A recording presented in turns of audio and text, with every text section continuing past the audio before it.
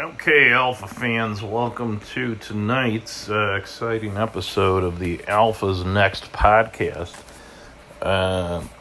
It's another day in the green. Two things happened today. All the indexes went up. Dow Jones went up almost 2 points. S&P went up over a point, and the Nasdaq went up over a point, and the Russell 2000 went up by 2 points. And we also declared it, or somebody, the authority on recessions declared that we are now officially in a recession. So why is this? Why is this recession like no other, in that the market is rallying over and over and over? Well, that's a good question. And there are various theories about it. One is, of course, don't fight the Fed. Fed has saved a lot of companies like Boeing by guaranteeing bonds to get them through the night. Hertz went up today. Ford went up like 50% from its level of 5. I don't know if that was in one day, but a lot of these companies that were down, now people are basically booking on a recovery or an opening up of the economy that will lead to a full recovery from the virus.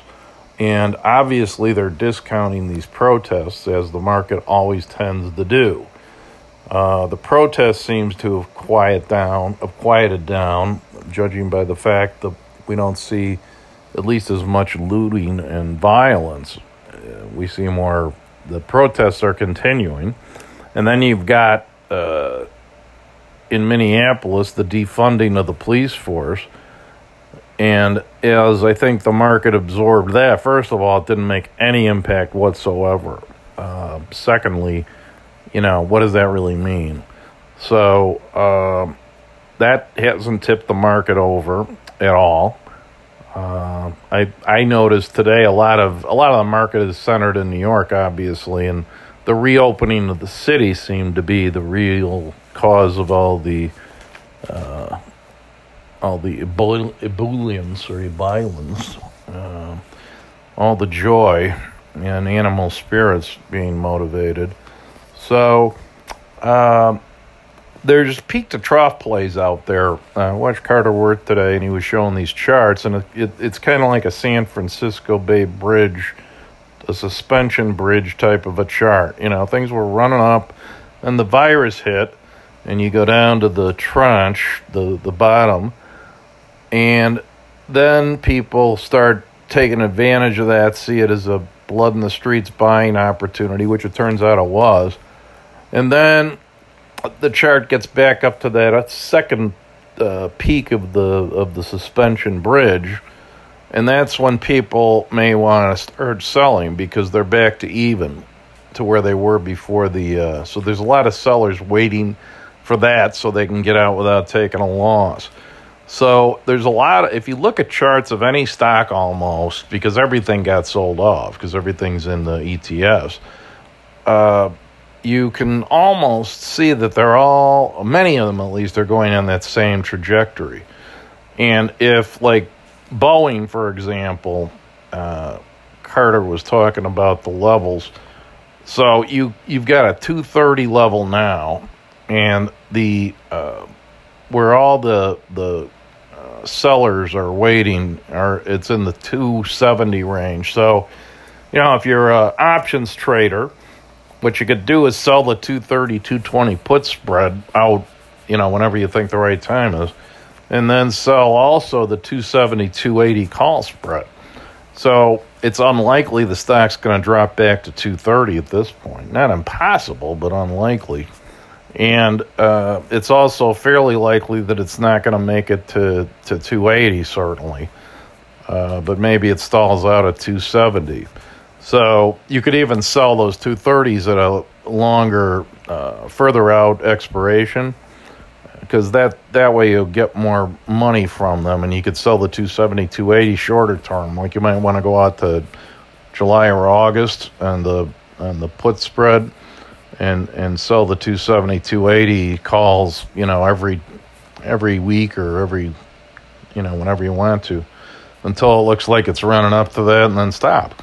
So that's an idea. There were some bullish folks out there today. Paul Hickey from Bespoke was a bull. I also watched Mad Money, and Kramer was talking about this legendary chartist who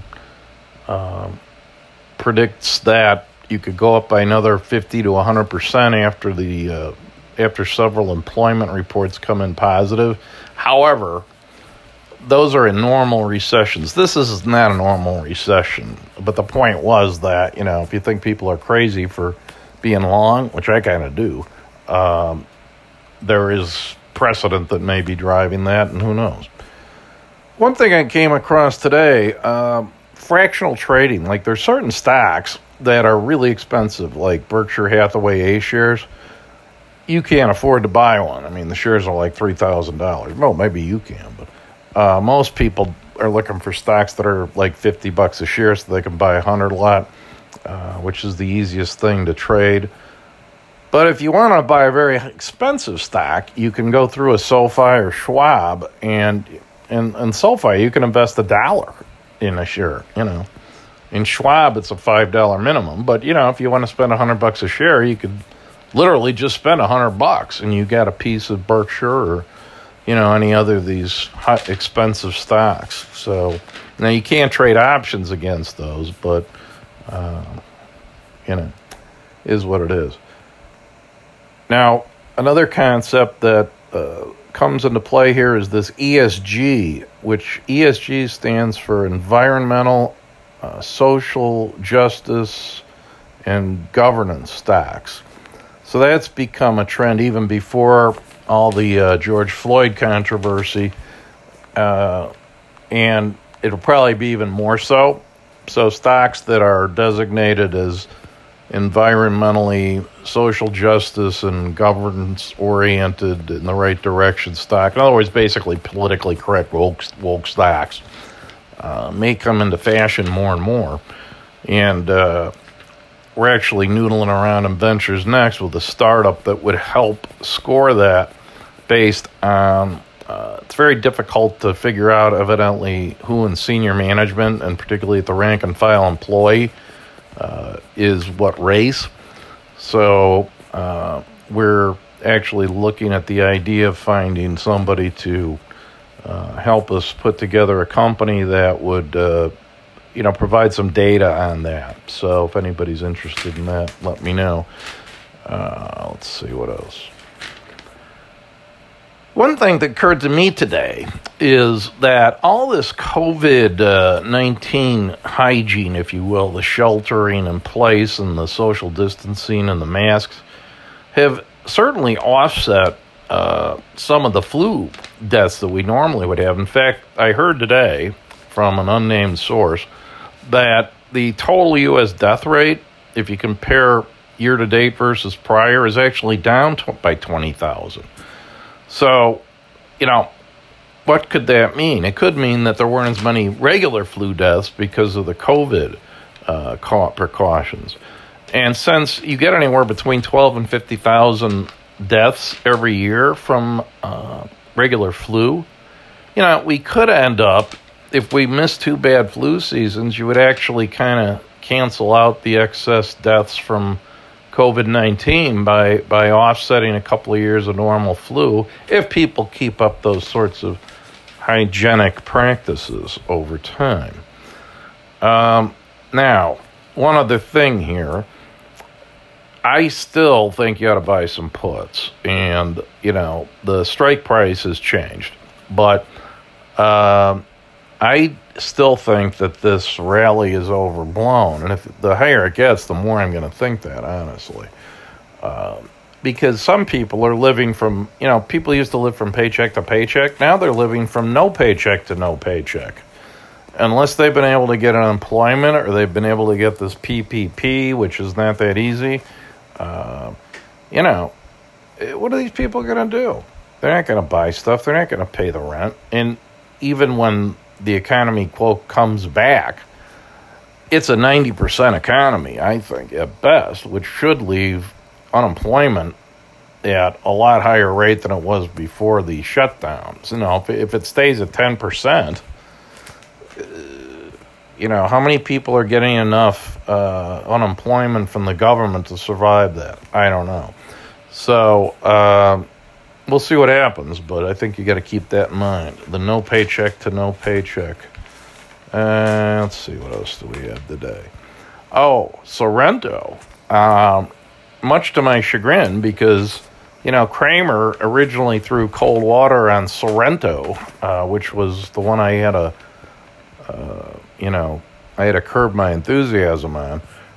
This is a company that purports to have antibodies that will defeat the coronavirus. And so today I'm watching CNBC like I always do, so you don't have to. And lo and behold, they're having Sorrento on. And I'm like, uh-oh. Because after we went long at 8 and the stock sunk like a stone to 4, we ended up selling some calls at $5.50, which means that we gave up our upside. And I'm thinking, oh my God, this guy's going to come on. Mad Money, and wow, stock's going to go through the roof. Well, it's interesting because Kramer usually doesn't have people on who he doesn't like, but I definitely got the sense that he was lukewarm on this guy. And I listened to him, and I think anybody who knows anything about biotech, and I include myself in that with an emphasis on anything, I'm no expert, but he just did not talk as if he had command of the subject, and he did not answer Kramer's questions very well.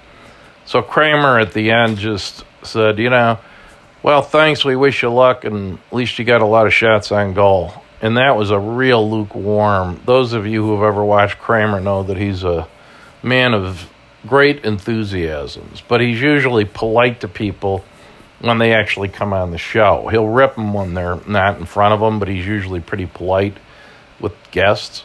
So, he's not like a Scott Wapner, the judge, who I'm watching right now. Wapner likes to interrogate people and rip them. So, I wish Wapner would interview him.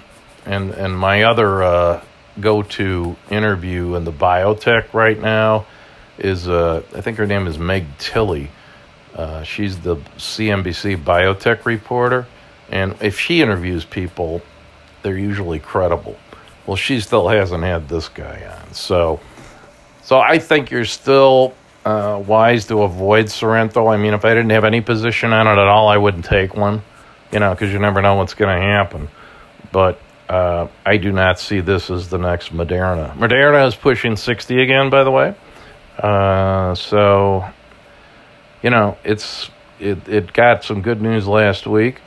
Another one we've mentioned on the podcast is GILD, which is Gilead, and that got an offer supposedly from AstraZeneca, AZ, but the stock, as far as I could tell today, did not pop. So that didn't move it.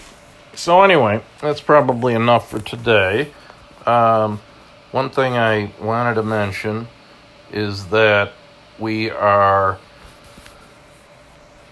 in the process of getting this Alpha Next or Venture Next Alpha Bio Fund together. And one of the things we're doing, which I just wanted to make explicit, is we're not just picking names out of a hat. What we're doing is putting together an algorithm to select and rebalance between the various stocks. We're going to use the XBI, which is a biotech index fund, or ETF rather, as our main infrastructure, and our anchor, as it were. But then in terms of individual stocks, we're going to have an algorithm that factors in a lot of things, including phase 1, phase 2 studies, and probabilities of approval, at phase 3. So we've got some resources there that we are hopefully going to enlist to do the data science behind this and the analysis of the research. So there's definitely a method to our, I don't want to say madness, but there's a method to our alpha. And these are alphabets. And we want to make sure that we have the best handicapping. So putting that team together, putting together the paperwork, we've already got our first investor commitment. And if anybody else wants to join in that, if you're souring on real property as an investment, which I have, the virtual bits and bytes types of investments are definitely immune from any sorts of visible threat. So that's where I'm interested in being now.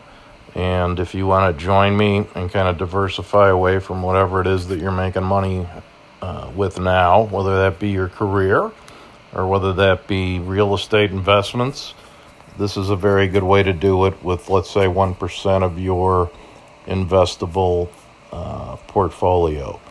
And hopefully you hit it big with us on some biotech that gets bought and or comes up with the cure for the coronavirus. So give me a call if you're interested in exploring